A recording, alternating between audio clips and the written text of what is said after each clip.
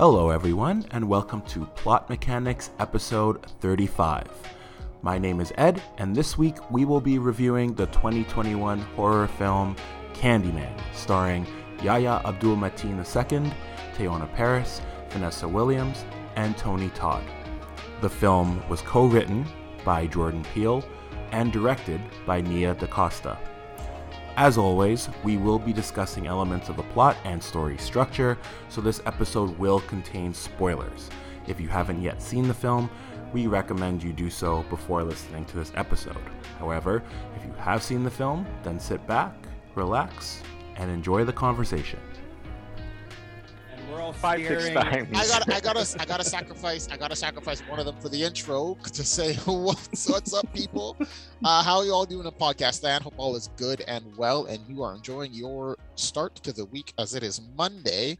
And once again, you are listening to Plot Mechanics. It's your boy Leon. I am joined by my good friends. I'm Ed. Medill.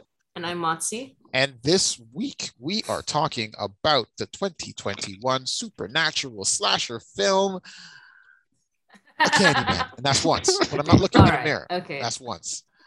The 2021 version. Yeah. The 2021 version yeah. of Candyman, directed by Nia DaCosta, written by Jordan Peele, Win Rosenfeld, starring Yahya Abdul. Mateen the second. Abdul-Mateen. Names. Nathan Stewart, Teyonah Parris, such and so forth. Great movie. Either way, let's go. First opinions before we get into the whole plot of this movie. What are we saying, guys? Let's go reverse alphabetical. Okay. Motzi. I really liked it. I loved it, actually. I haven't watched the first one. I know what happens in the first one more or less. And I kind of do want to watch it for Halloween, especially because now I'm like kind of interested to kind of go back and look at it.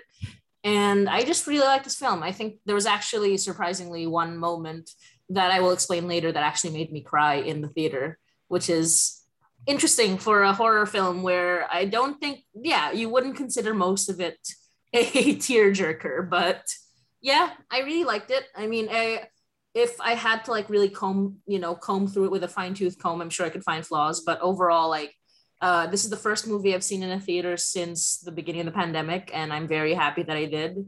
It's great. There was a fun moment in the theater where at the beginning, all of the logos were flipped, and we were very worried that we'd have to watch this movie flipped. But somehow they got it fixed before the first scene, so that was cool. Anyway, liked it. I did love it. I think it's the kind of horror that I really go for, and the kind of horror that explains why I do horror, so I connected to it a lot. And yeah, I'm pretty sure they were supposed to be flipped. Oh, was it? Oh, okay. Well, that makes sense now. Okay. Yeah, okay. That was intentional. I was confused. like, I was that's like, the whole oh, point. okay. That makes sense. Yeah, that was intentional. Okay, thank you, because I thought for a second we were gonna have a bad time, but no, it was good. It was good. I mean, I enjoyed this movie. I mean, it's a first time I watched it. Well, I watched it once and I was like, cool, you get a solid 8. And then I went back and I revisited like the original and I was like, oh, I like this movie. I think the more I think about it, the less I like it. I mean, it's good. It's fun. It feels, and this is a very controversial statement.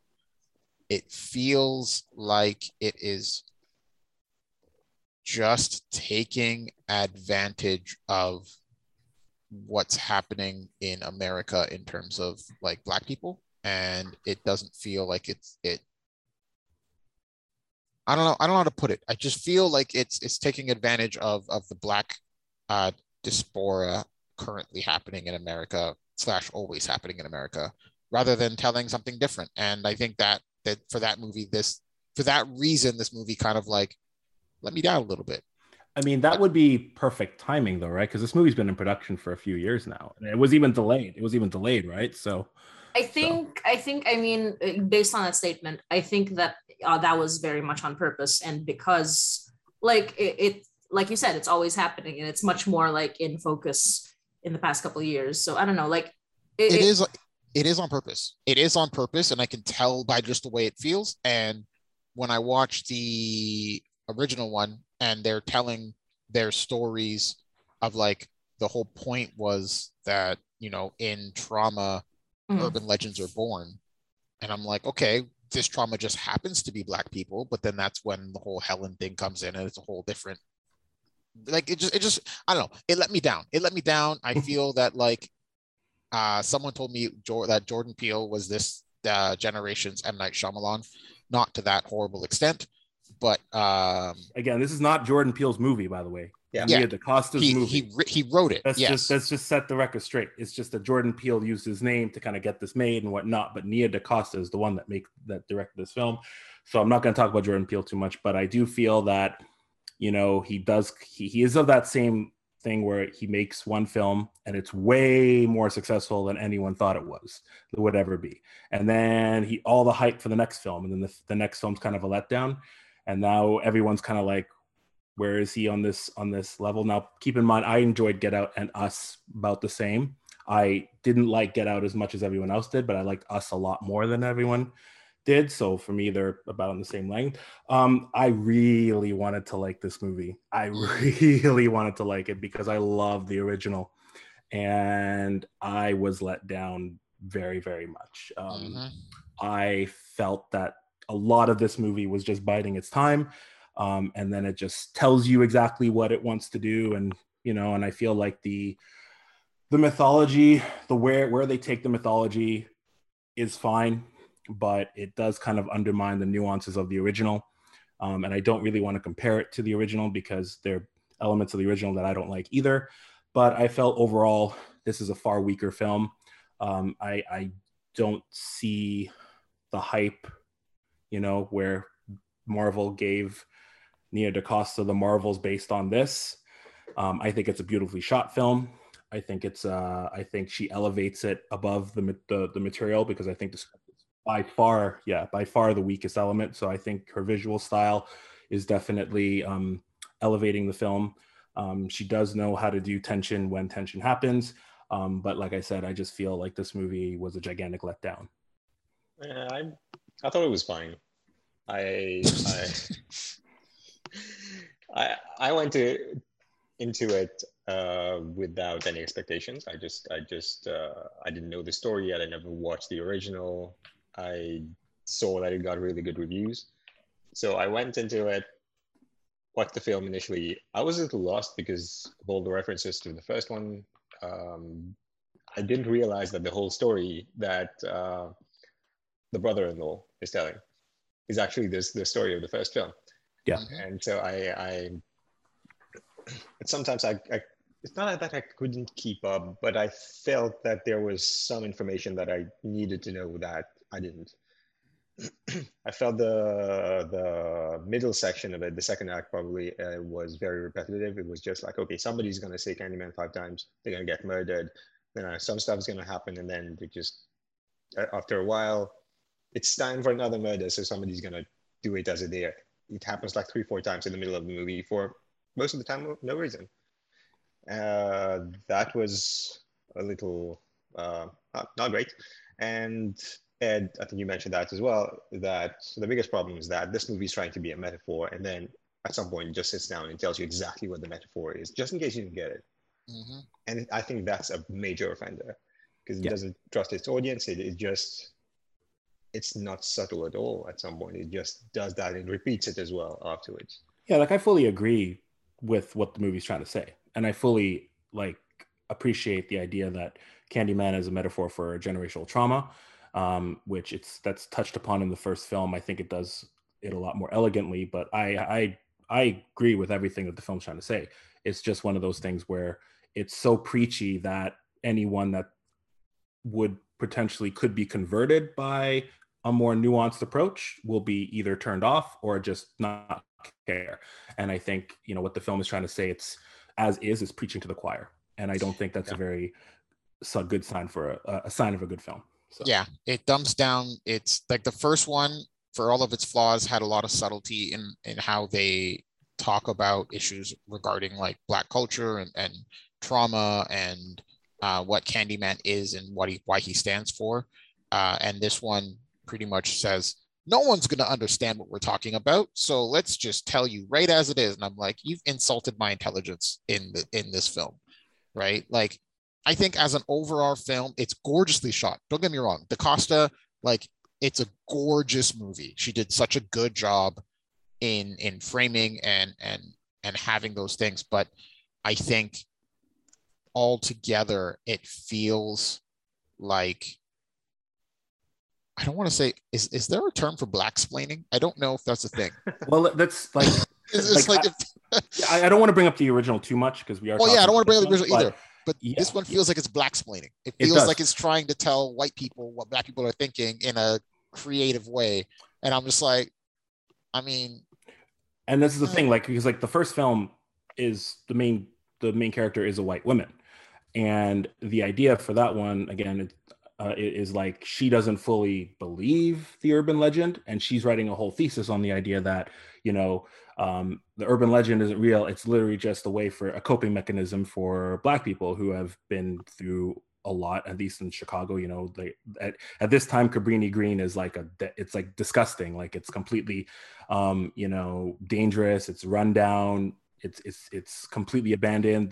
They even make a comment about how it's blocked off from the main city, like it's just abandoned, and that even her building that she lives in, which is in a very upper class neighborhood, it's the same building design, you know. So there's a lot of it there. And the whole idea for me, at least for the original Candyman, was that she has to experience what Candyman went through. The idea of, like, you know, Black people, the way that white people perceive Black people, the way that they're afraid of them for crimes, for whatever reason, like, you know, just that. And so she has to experience that, the reverse, throughout the entire first film.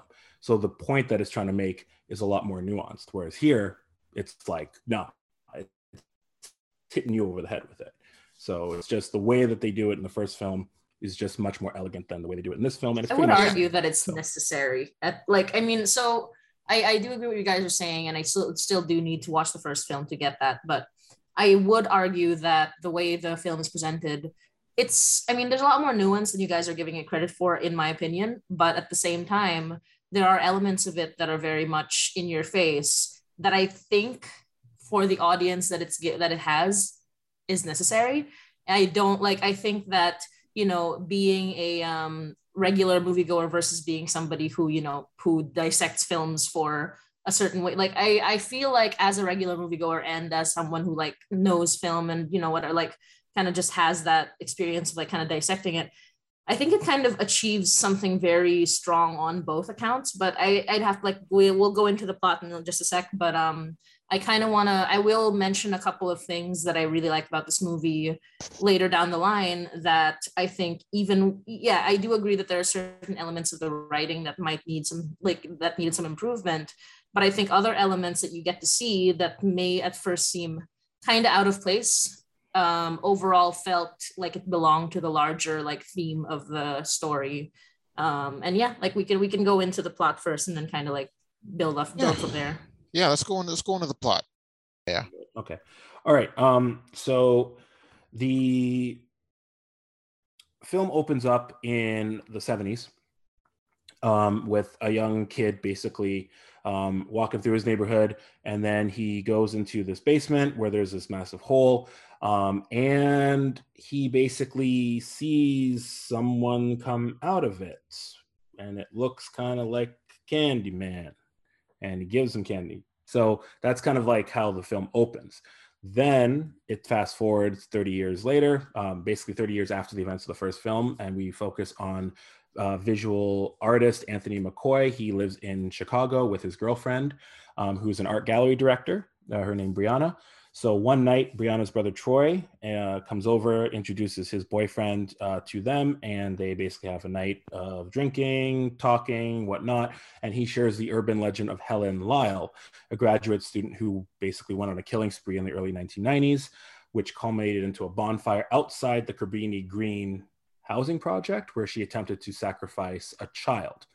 And then the residents were able to rescue the child before Helen perished in the fire, and basically an act, basically just an act of what they thought was the attempted murder of a child. So let's stop there. Let's talk a little bit about that then. Yeah. So I like the opening for this film. I think having it cut back to the 70s kind of does a better job in depicting like what the horrors we're going to expect going on forward. Because like the second you see that kid in the ghetto, you're like, okay, and you see the police in the background and the kid like drops a sock or whatever, you're like, oh well, police violence. And like I like the fact that it set it up like that.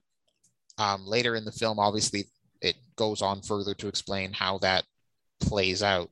But I think this opening, like, feel kind of set the mood for a movie that I didn't quite see was fulfilled as a promise. Like, it was a good start.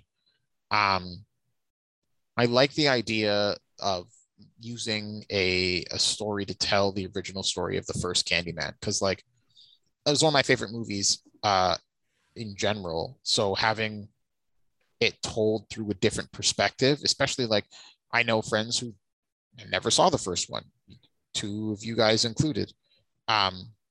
So to hear your perspectives on how that was kind of like told definitely changes in my mind, because I'm hearing it and I'm like, that's not the full story. So I like that it split the idea of having what really happened and what is spread as rumor, especially when that was the whole theme of the idea, was how urban legends are cultivated. Well, I think that's what makes the first part of this movie so really interesting to me, is that it starts in the 70s before the events of the original film.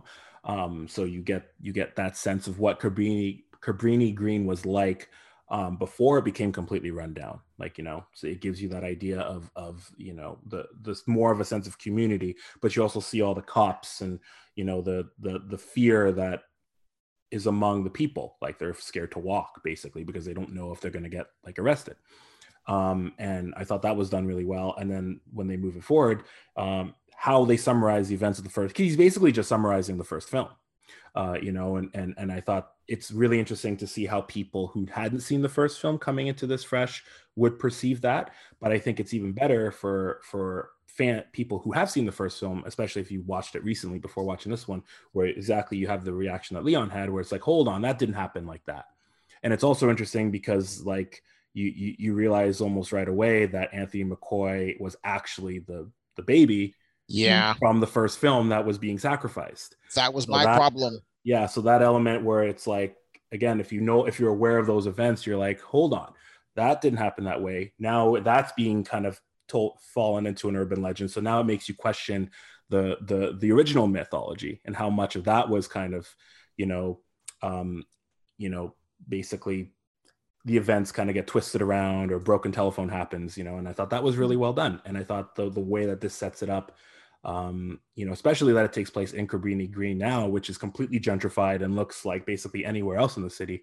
Also like what happened to all the people? Where did they get displaced? I thought that was really, really well done and really well set up. Yeah. And I love the shadow play, like throughout the entire movie. Like the shadow play is one of the most visually stunning, like horror elements I've seen in a recent movie. And I think a lot of the movie is carried by just how good it is visually and how good it is atmospherically.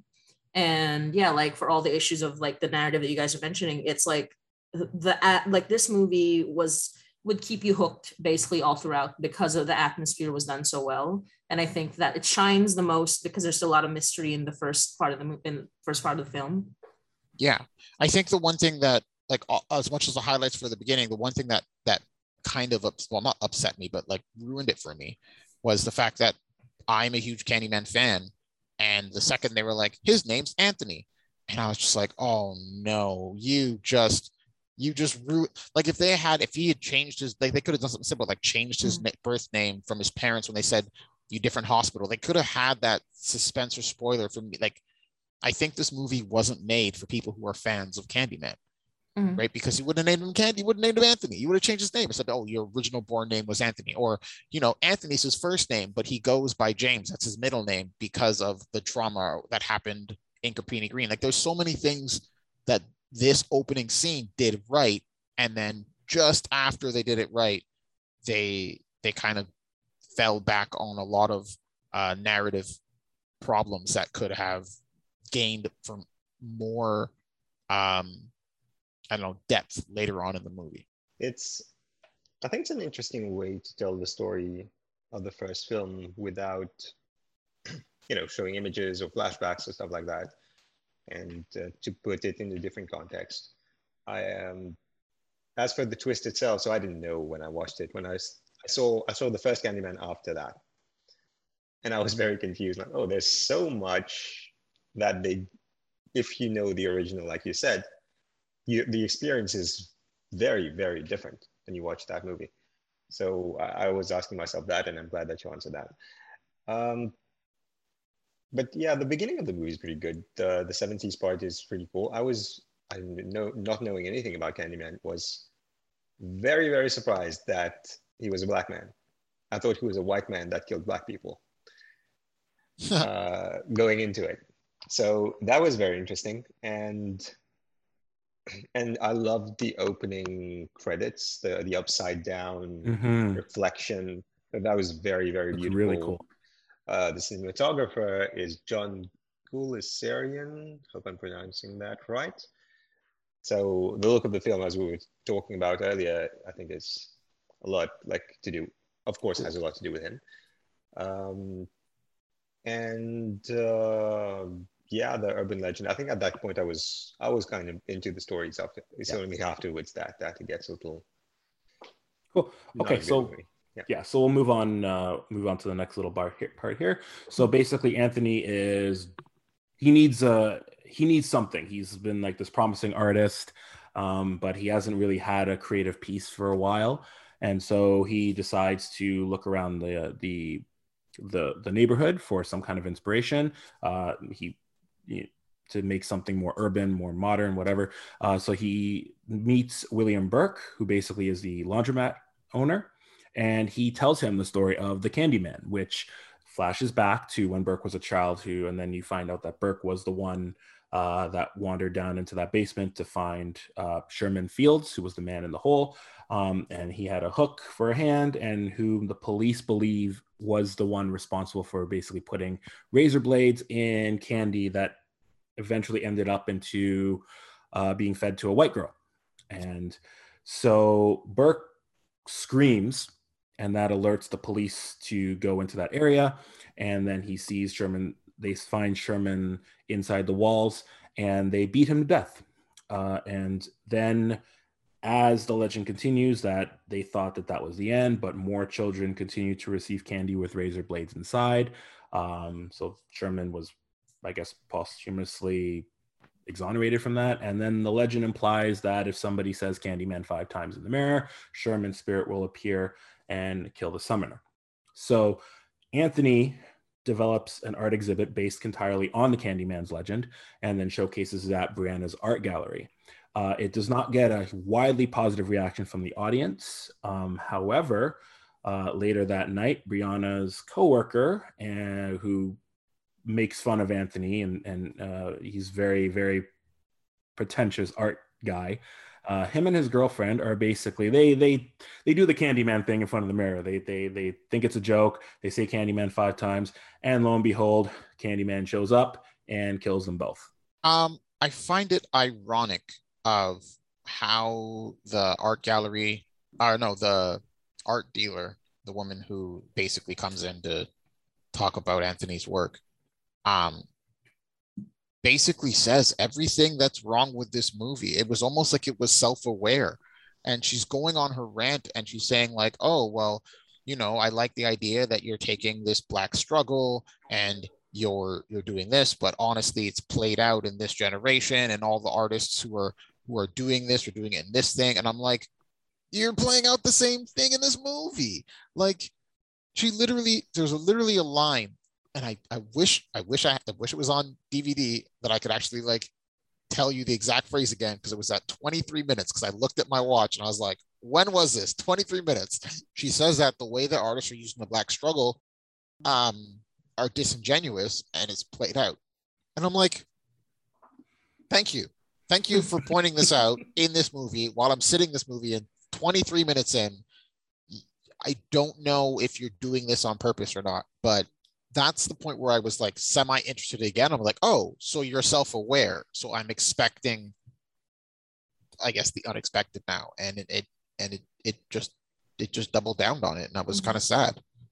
I disagree, but only because like on that note, I think what comes after is a little more interesting. Like I think it kind of tells you a little bit more about why this critic feels like this critic isn't entirely correct in this moment, or at least not like she doesn't completely explain like what the phenomenon behind this, I think. So like, I mean, I'm kind of skipping ahead a little bit, but I think this moment pairs with another moment right after that I think kind of gives you the entire picture of that statement versus what comes after.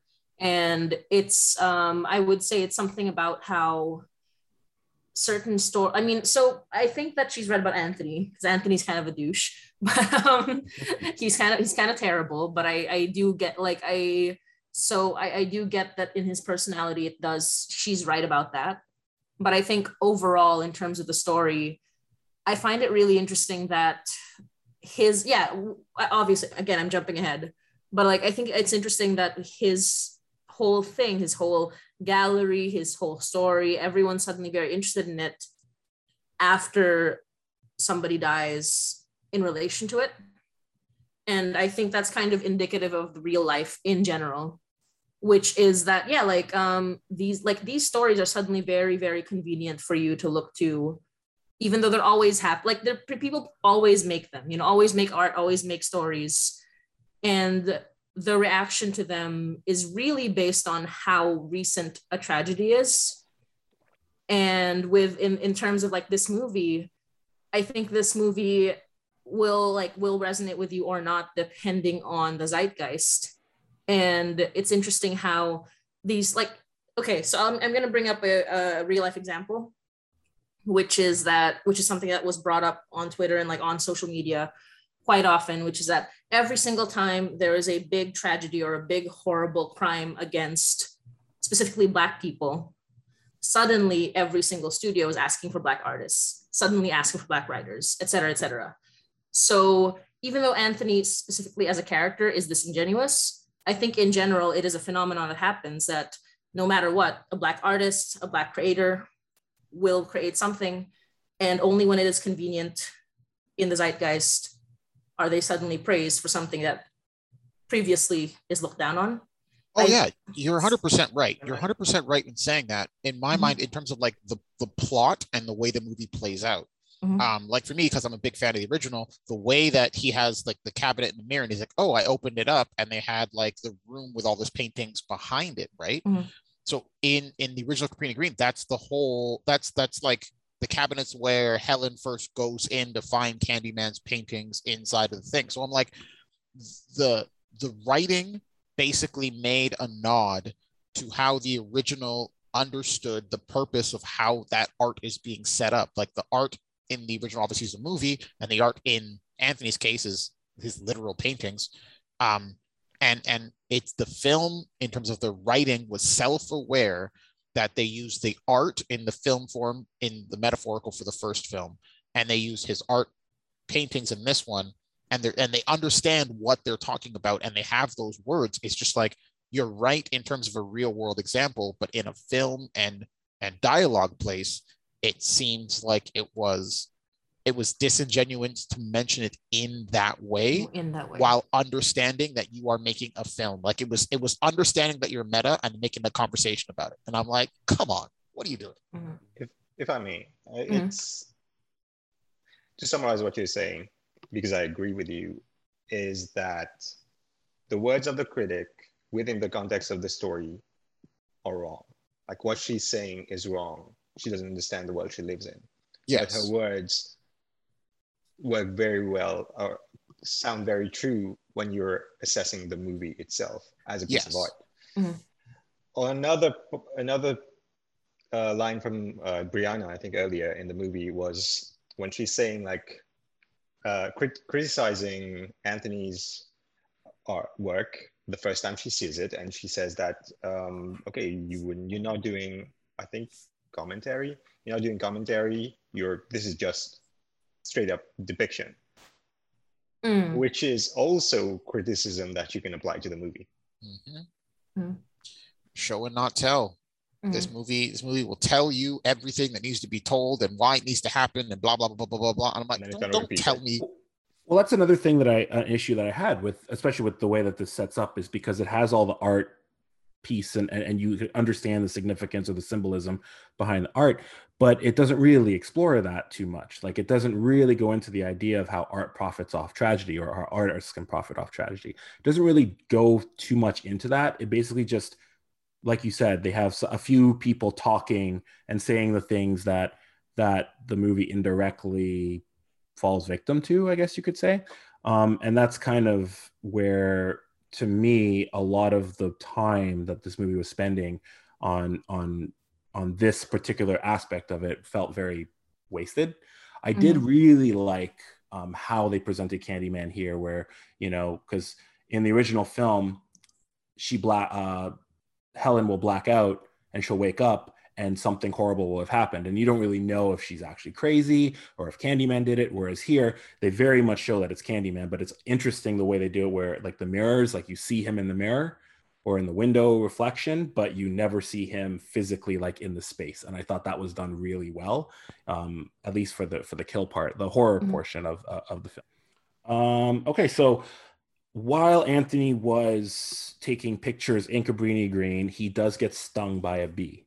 And this, as the film continues, starts to completely transform him physically. And it all stems from that bee sting. And basically, it's now a huge scab and it starts spreading across his entire body. He does go to the hospital. And it's here that he learns that his mother, Anne Marie, lied about where he was born. And so then he goes and confronts her. And we see that the mother is Vanessa Williams, the same actress who played her played Anne Marie in the original film. And when he confronts her, she basically reveals that he was in fact the baby that Helen rescued from the fire the night she died. And even though Helen saved him from the first Candyman, whose name was Daniel Robitaille, I think that's how you pronounce it, who abducted him and planned to sacrifice him in the fire, Anne Marie never told him about it because she wanted Anthony to have a normal life, didn't want him to think about any of this. And the community itself had vowed never to repeat the legend after that night. But she does fear that what will happen now is that someone has in fact broken the pact and spoken about the Candyman legend. Side note, there at the art gallery, there was a teenage girl that got very interested in the Candyman myth, and then she decides to go with her 5 friends at high school to say the Candyman myth, to say Candyman in the mirror 5 times, and they all got brutally slaughtered. Something we missed, I think, in that part was that Anthony was already connecting. Like, he was starting to lose it. Like, he was starting to draw all these faces while his bee sting was getting worse. He was basically having a mental, psychological breakdown as he started to depict these faces that he didn't know in a way that's very like visceral and visually kind of disturbing. And then he finds out that he's got this connection to this place. And that basically gets his girlfriend worried about him. She thinks that he's going crazy. And also they get into tensions with themselves, and even the brother gets involved and basically says that she needs to either leave him or, get away from him as far as she can. Two of them being very sensible people in this film. Well, here's the thing. The police are garbage in this entire film. And I guess B or 2, whichever I said first. Like, the idea that he's turning into Candyman or going through this whole motivational thing, 90% of this act could be taken out of the movie. And I think they literally just put it in there because they need to have it. Like, having the whole high school girls go up and get murdered in this thing. And I'm like, there's no need for that in this entire film. There's don't get me wrong, watching Candyman murder a bunch of people is great. That's what I came to see a horror movie for. But in terms of the story and the plotting, there is no need for that scene to be there. Yeah. Right? Because I didn't even know this girl's name when she's like, oh, look at this picture. She wanders off, her friends get murdered, and they're like, hey, that guy did it. I'm like, dude, you have a witness in the washroom. You have the other girl who ran away from the washroom, and not one of you cops could have been like, who got into this washroom and how? Like, that's the thing. At least when they've done Candyman in the past and the character has blacked out or passed out and woke up and there was blood, I think the audience knowledge, audience not knowing what happened and like, wait a minute, did this person sneak in at this time and murder this person? Did this happen? We don't know. But to actively see it in the film and depict it in a certain way was just like, oh, well, there goes any sort of like mystery. It's almost like seeing an alien monster, an alien movie, like halfway through and be like, oh, well, I guess that's what you look like. I guess like, you know, you got to have the build up for that. And there was no build up for that. I was surprised that he was not wanted from the get-go, especially after killing the critic, because the moment he went there, he was the last person to have seen that critic. Also, the 2 murders that happened before in similar ways was a couple with whom he had an altercation publicly at the gallery. So after that, he would have been a murdered man. A wanted man by the police. They would have been searching for him, probably an arrest warrant for him. And then when that thing happened in the bathroom, it would make sense for them to assume it was him, especially if the witnesses are saying that the Candyman did it. So they would probably assume like, oh, these guys are hysterical. Yeah. The black man did it. We're going to chase him probably. And that would have added maybe an element if he was being hunted by the police, but that never really comes up until the very, very end of the film.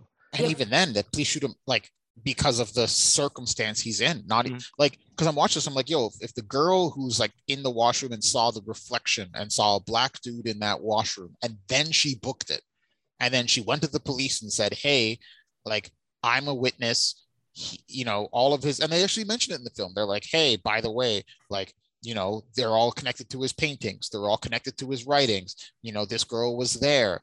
You know, when they looked in the mirror, they saw a black dude that fit the description of the guy in the washroom, and she escaped. Like this, if this movie literally just said, okay. I mean, so I just want to bring something up, because I mean, so for the critic, I thought that was also the most sensible time he would be, you know, he would be the prime suspect, but apparently she told nobody that he was meeting with her, and also her husband was the prime suspect, which I didn't, you know, her husband who never appears, but is apparently the prime suspect. So that's one. So I guess that's, you know, it's contrived, but it's believable. And then on the other hand, in a condo, there are cameras. Yeah, people coming in and out. Yeah, but that's like that. But that was what you hear, like basically as the explanation as to why he's not being chased at that moment. And then you have the first kill in the gallery. Yes, I think that after the fact, it would have been like, oh, it was obvious the whole time. But I think like at that time, there would have been no reason yet to suspect him until more stuff starts happening. So, I mean, but yeah, it is weird that they don't take advantage of the fact that he could be connected to most of them. Right. I do find that very odd. I think the more we talk about it, I think the movie itself, like I like the meta of the movie, and obviously because I haven't watched the first one. So it's like, again, I cannot compare it to how the nuance or whatever, but I like the meta of the movie. And I think that a lot of the visual elements and a lot of the plot serves the meta more than the plot. And I understand the frustration with it, but I think it still works. I think it still works thematically, because the killings, the deaths, apart from the first one, they feel more like a statement of something else rather than just, oh, Candyman is killing all these people. That feels more like, how do I describe it? It feels, so I have to give a little bit of context to this, because I think that one of the messages of the film, or at least one of the things that they mention in the film, is that urban legends are a way for people to kind of deal with violence, et cetera, et cetera. But I also think that the Candyman murders are as much a depiction of the general violence that is happening, as opposed to just, you know what I mean? Like, so it's a lot of very random seeming violence. It's a lot of very horrible violence happening to children of all backgrounds, happening to these adults of backgrounds. And I think it's just like, I guess I'm bringing a lot to the movie that's, that other people might not be bringing there, but from personal experience, the strength of a urban legend, or even a legend or a monster story or anything like that, is based on a situation in which you are surrounded by seemingly random violence. And I think that's what this movie felt like to me. Like, in those moments, it felt like what they were trying to depict is not a linear story about Candyman killing people for a reason. It's more like Candyman being present seems to coincide on a metatextual level with a lot of seemingly random and horrible violence. And it just keeps coming and coming and coming.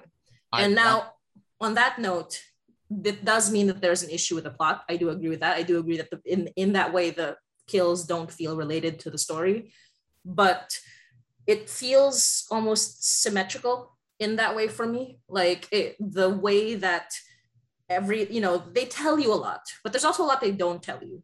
Like the fact that what they have said about urban legends is matching this moment of sudden and horrible and very quick series of violent moments. And it, obviously, like, there is an issue with how it was told, but I felt like that message was put forward, especially when you watch the end credits where they don't say anything and you watch that whole shadow play of the end credits. I feel like that's kind of what the movie was. I do agree that there are plot issues, and I do agree that especially when we get near to the end, that there are certain elements that could have been given less time and certain elements could have been given more time, et cetera, et cetera. But I think this movie satisfied me thematically because everything that happened visually and like on screen felt like it had a purpose, even if some balance changes could have been made in the storytelling. You're 100% right, and I think for that reason is why I'm not a big fan of this movie, right? Because the entire argument that you just posed was literally the entire purpose of the first movie. They literally said this white lady who sees all of the random violence happening wants to understand why this violence is happening, and the entire plot is basically I need to find order to the randomness, and that's what leads to the urban legend. And then this one does the exact mirror of that, and I'm watching it and I'm like, the violence feels random, but Candyman is not meant to be random, especially when the meta of this movie is meant to be Black people's struggle, right? Because then you have to basically now say, is Black people's struggle in American like art and American film and American culture random? This movie is not made for Black people. I'll say it. DaCosta, you made this movie for you. DaCosta, you're a great director, but you 100% made this movie for white people. like hands down. All right. Okay. So I'm going to continue. So Anthony basically leaves his mom's house and wanders through Cabrini Green. Brianna is understandably extremely worried about Anthony, and she tries to go and find him. So she starts looking all over Cabrini Green to find him. She does go to the laundromat because she knows that Anthony was talking to the owner of the laundromat.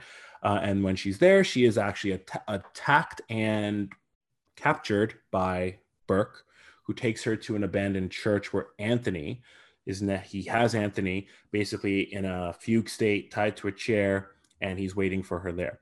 So basically, Burke reveals that he obviously not only was the witness to Sherman's death, but he's also seen Sherman's spirit return as the Candyman and witnessed him murdering basically his older sister, her friend who summoned him initially, and just a whole bunch of people. He also reveals that basically the way that the Candyman legend is now is that it wasn't just Daniel Robital, it was a whole bunch of different people throughout history since the initial urban legend of the Candyman. that have kind of taken this mantle or have been turned into the mantle to keep the legend alive. In this case, Burke plans to have the police shoot Anthony dead, mainly not to change the actual legend itself from a symbol of black pain or black suffering to an instrument of revenge or vengeance. And to complete Anthony's transformation into the Candyman, Burke saws off his right hand and replaces it with a hook. Brianna manages to escape the church, and ensues a chase through Cabrini Green by Burke. She is able to overcome it by viciously stabbing him to death. Anthony does appear and collapses into her arms as the police arrive, but they end up shooting Anthony dead. Brianna is arrested and handcuffed, and an officer basically throws her into the car, one of the cars, and attempts to intimidate her into agreeing that Anthony provoked the police into shooting him. Brianna notices the police car's rearview mirror, asks the police to turn it towards her. She says Candyman 5 times. Anthony appears and kills all the police. As more police arrive at the scene, Anthony takes on the appearance of Daniel Robitel and instructs Brianna to tell everyone. And the film ends. Okay, when that happened at the end, I was like, who the fuck is that guy? Right? I'm like, I love it because I'm like, oh, cool. It's Candyman. Also, DH Tony there's Todd. no point. I'm like, there's no point. If you don't watch the first one, you're the exact same thing until you're like, who the fuck's this dude? Did they accidentally put in the wrong actor or something? Which one is this? It doesn't look like any of the other guys that showed up in this movie. Yeah, I had the opposite reaction to Adil, which was like, where's Tony Todd?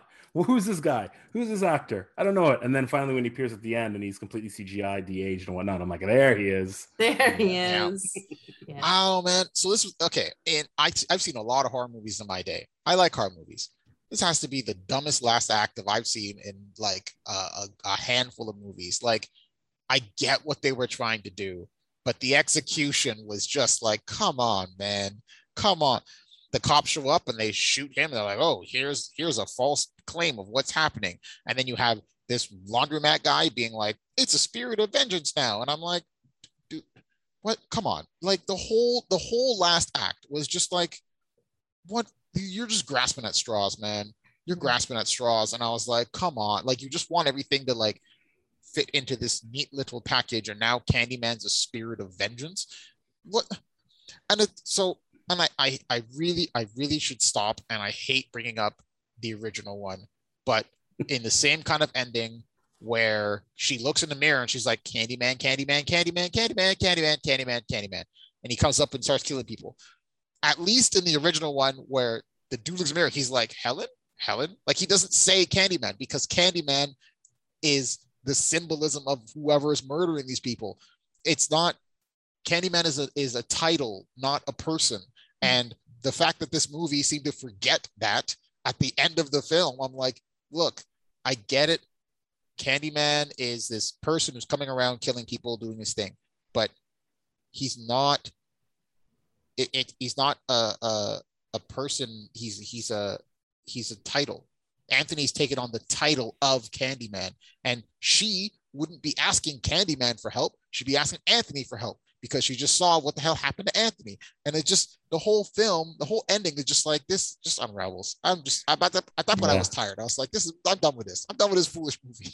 I think I was on the fence for most of the movie. Just kind of, there was things I liked, things I didn't like. I think it was this ending that kind of put me over the edge where like, yeah, I can't get behind this film. It reminded me, does anyone remember Texas Chainsaw 3D? It was Unfortunately, with Alexandra Daddario, she was the main actress, and it was supposed to be the direct sequel to the Texas Chainsaw Massacre that negated all the other Texas Chainsaw Massacres. They try to do this exact same thing, where they made Leatherface a product of an evil society, which is not wrong, but basically then all of a sudden the cops become the bad guy or the rednecks become the bad guy, and then they had a whole thing where Alexandra Daddario's character had a relationship with Leatherface, and she basically says, "Go get him, Leatherface," and he kills all the evil people, and you're cheering, and you're like, "Yeah, Leatherface," and I'm like, that's not the point of this character. Like, and I felt the exact same thing with this film, and it's not that that they're bound to rules. Like, it's a film, they can do whatever they want. They can change the mythology in any way that they want. It's their story. They can do whatever they want. The problem is that they've taken all the whole essence of what this character was that they set up and basically said, nah, the police are the bad ones. And I agree with that. I'm not saying that that's wrong, but the way they bring it up in this film is so ham-fisted and heavy-handed, and it's so laughably cheesy and silly that by the end of it, I'm just like, all goodwill, I'm done. Yeah, they set up in this movie too. It's not like they set it up in the first one and then they have to respect that. It was set up. That's what I mean. Yeah, they set it up in this Right. movie. Yeah. If the police were the bad ones and that was the ending you wanted to choose, then why weren't the cops present through 98% of this film? Right? Because if you're going to end up being like, oh, the police framed him for the ending, I would have had the police investigating him. I would have had, are there good detectives? Are there bad detectives? I would have had him in chains. I would have had him say Candyman in like the holding cell. And then, a bunch of police get murdered in the thing and he escapes and they're like, well, clear this. Like, I would have set it up as the police being a gray area while they are investigating him. Some police are like, clearly he's killing people. Some police are like, maybe not. And then at the end, when all this goes down and you have his girlfriend being like, I now know the truth of what happens. I understand the whole Candyman legend. And then a police officer shows up and shoots him. Then that would have been a more powerful. And then they try to be like, look, we saw some ghosts. We saw some crazy shit. We can't explain that to our captain, so we're going to put it all on your boy Anthony. And then she calls Candyman, and then Anthony murders him. Fine, because that would have made sense to me. But the last act of this movie was just like, how are you going to blame it on the police if that's just using what's happening in the real world and trying to be like, hey, white people, see, police are bad. Poke, like, come on. No, narratively, like meta, it makes sense in looking at a film and what's happening in the real world. Sure, narratively in the film, it drops the ball 100%. I agree with the narrative part. I actually really like. So I do think that the ending narratively is kind of like very rushed. Like it kind of like all happens all at once, and I think that has an issue with that. I like that ending because it kind of, again, it's all like meta stuff. It's all metatextual. It's all like whatever is being brought, but it's also like relevant to the moment. What I like about that one is how Brianna was kind of, okay, so there's one part that I wanted to see more of, and that was Brianna's backstory, because we understand that she saw her father have the psychotic break, and now she's seeing her artist boyfriend have the psychotic break, and she has seen essentially horrible violence in her life, and she has been traumatized by it. And I think that mixed with the last scene in which when they kill him, it is very, very clearly set up in a way where what she sees is a shadow, like the shadow play, which reminds you that this has happened before and it happens again and it keeps happening. So it's a cycle, right? And the shadow play is basically like you're in the same shadow play, and it doesn't matter who, you don't see the faces, it's always the same thing. It's just that it's the shadows of every single one of these moments happening over and over again. And I think what I liked about this ending thematically is how Brianna reacts to it, which is that, like, even though in the narrative, Candyman becoming a spirit of vengeance is kind of like, did you say that? You kind of did, but you didn't. It's like there is like a drop ball in terms of making that clearer. But I liked it in terms of how it served Brianna's story and how it relates to Sherman's story, but not Sherman. Who's the guy from the laundromat? What's his name? Burke before her, which is that in the observance of a horrific act of violence, many people in that situation would turn to violence. So I think like that's. And again, I'm bringing a lot of my own experiences to the story because that's how I feel personally. And that's how I feel personally now, because in my recent life, I have been subject to observing a lot of horrific violence. And my mindset is that in a similar way, if I had the method in order to enact that violence against those who have enacted that violence on the people I observed, I would do it. I think that that is how the story kind of ends with her, is that, yeah, like instead of like, not in the exact way that rules are being followed, but in that she is happy to see this violence that she has been forced to look upon in her early life. And now, again, when she thought that things were getting better, she is now forcing it on others.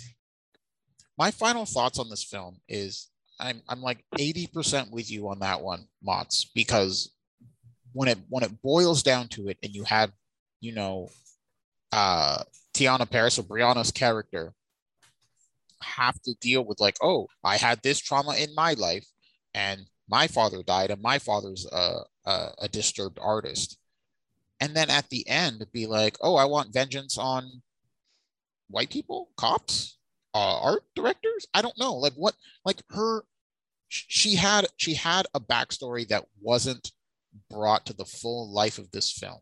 And it almost feels like, when you take her as an example, that this entire film feels fragmented. It feels like you have, you know, how does trauma as a whole affect a person? And what does that lead to them? And does it affect them creatively in the art world or whatever? And you have another person who had trauma but didn't remember it because it's Anthony as a baby, and however his mother dealt with it, and did that shape him? Or how does the art world, how does creative?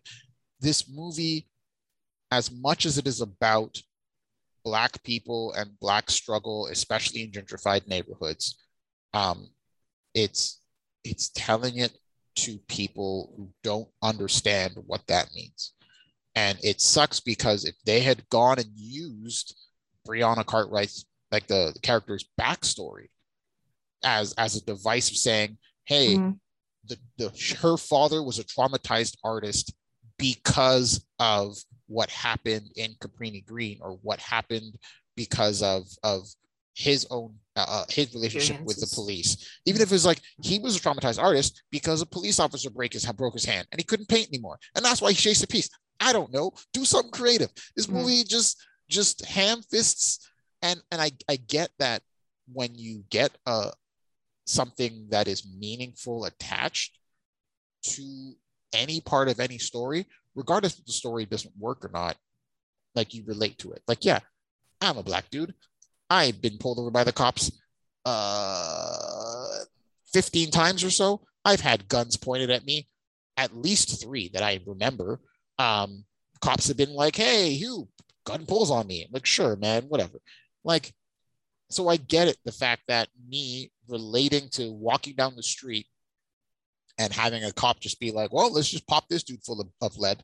Like, What deal did you want? I understand where they're coming from, but also for the way that they're telling the story, it doesn't work. And it's just, it relies way too much on the time that it's being released and why it's being released, and it doesn't have its own merits. Yeah, sure. My final thoughts then. I think this movie's competently directed, for sure. Cinematography is very, very good. The problem is the story, it's the narrative. The ending, the whole thing with Burke telling his story, his plan and everything, I think is an interesting thing. The problem is that this is not what the movie is about for 90% of its runtime. The ending with the cops, even though I don't condone that kind of violence in real life, in a movie, it was very cathartic to watch, given everything that happened just before, given everything that happened throughout the last year in real life. To see it on screen like that did feel cathartic to me. But that said, there's not much to say, right? It's just that the movie had great ideas, great themes and everything. It just failed on the narrative, and maybe on the main character as well, because he wasn't very likable or relatable. So it was hard to really care for him at the end so much. When he was about to die, and you could see that coming the moment you heard the police coming, that he was going to get shot, because of course, didn't feel so bad about him. Felt bad for Brianna, because she's very likable throughout the film, but the movie has all these flaws that bring it down. It's a little unfortunate, I guess. I think with a couple of rewrites, it could have been a much better movie.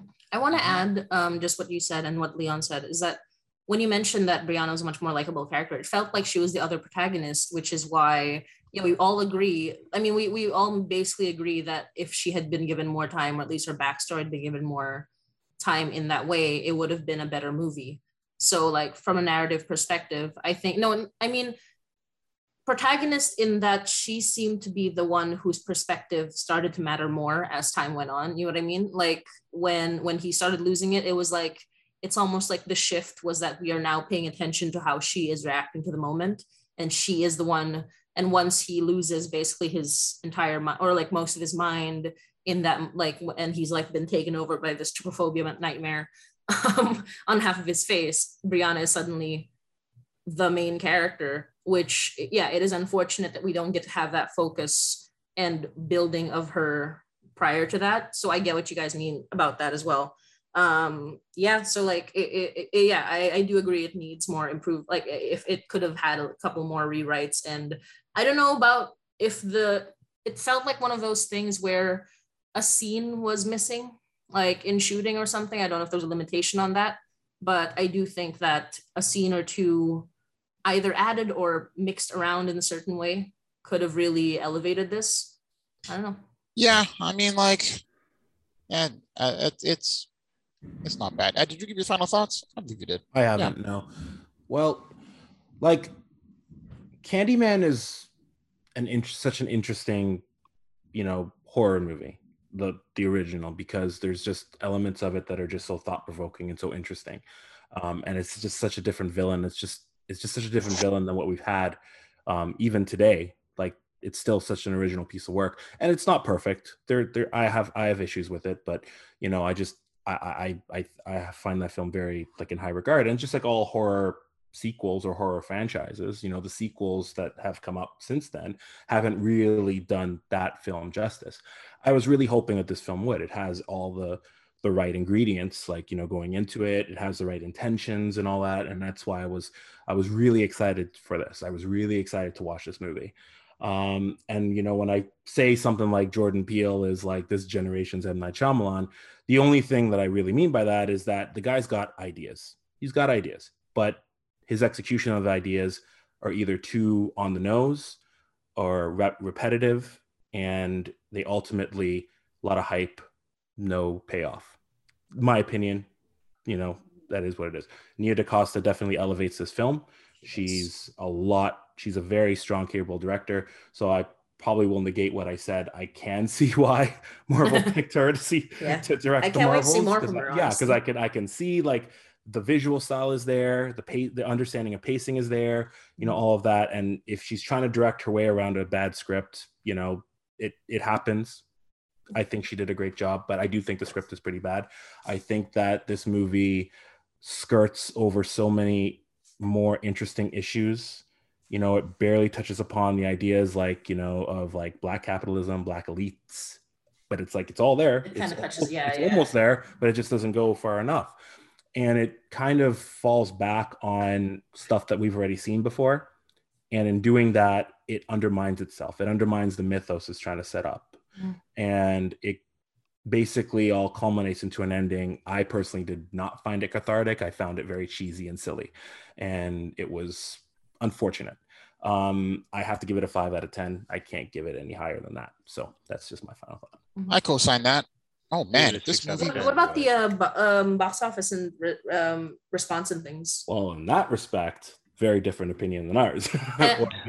It's probably more aligned on where you are, Motzi, at least critic-wise. Yes, it is an 85. It has an 85% on Rotten Tomatoes, certified fresh, over 289 reviews. Made for white people. Maybe. Well, on IMDb, the audience reaction isn't as favorable. It has a 6.4 out of 10 based off 12,000 reviews. The highest rating is a 7. 6 is not too far behind. Surprisingly, a lot of 1s. I don't know if that's just review bombing, but 1 is definitely one of the higher scores that user scores that it has.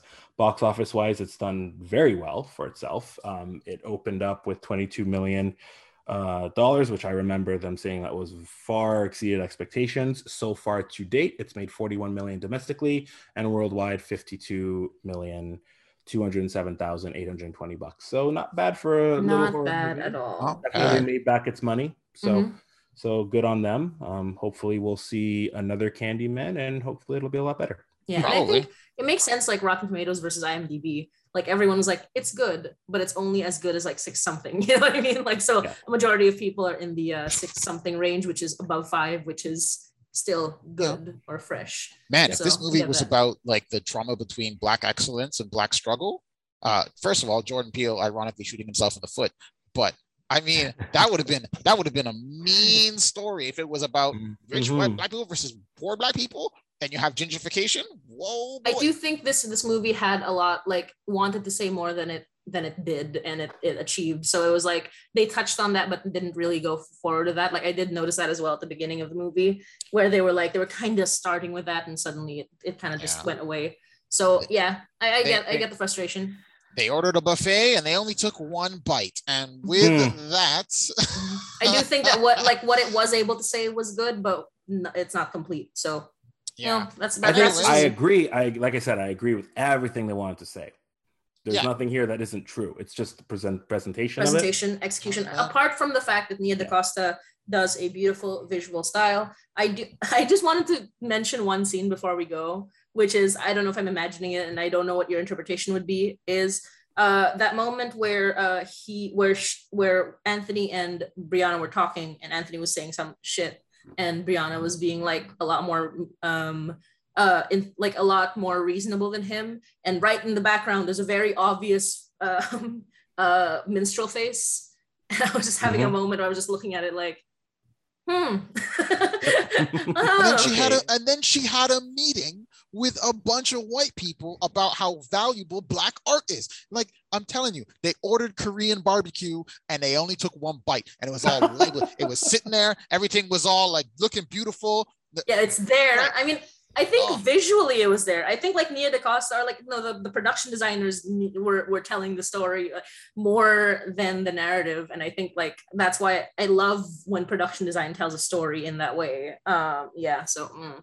Anyways, much guys. Why thank you, my much friends. Guys. Much love, guys. Much guys. Thank you for listening to our rant. Happy Halloween soon. Which started as very positive and just turned to me ranting about how much I don't. I mean, yeah, it's one of those things. The more you think about it, the more you can kind of pick out the flaws. But at the same time, I still like it. I still like this movie. I think people should watch it. I mean, people have watched it, so I don't have to like super encourage people. I'm pretty happy about that. But you know, it is what it is. Anyways, much love to all my friends in podcast land. Thank you for listening to another episode of Plot Mechanics. Woo. Thank you. Right. Thank you. Thank you. We love you. Enjoy good movies. Enjoy us some more. And follow us on all the social medias and all the things. Anyways, love you. Peace.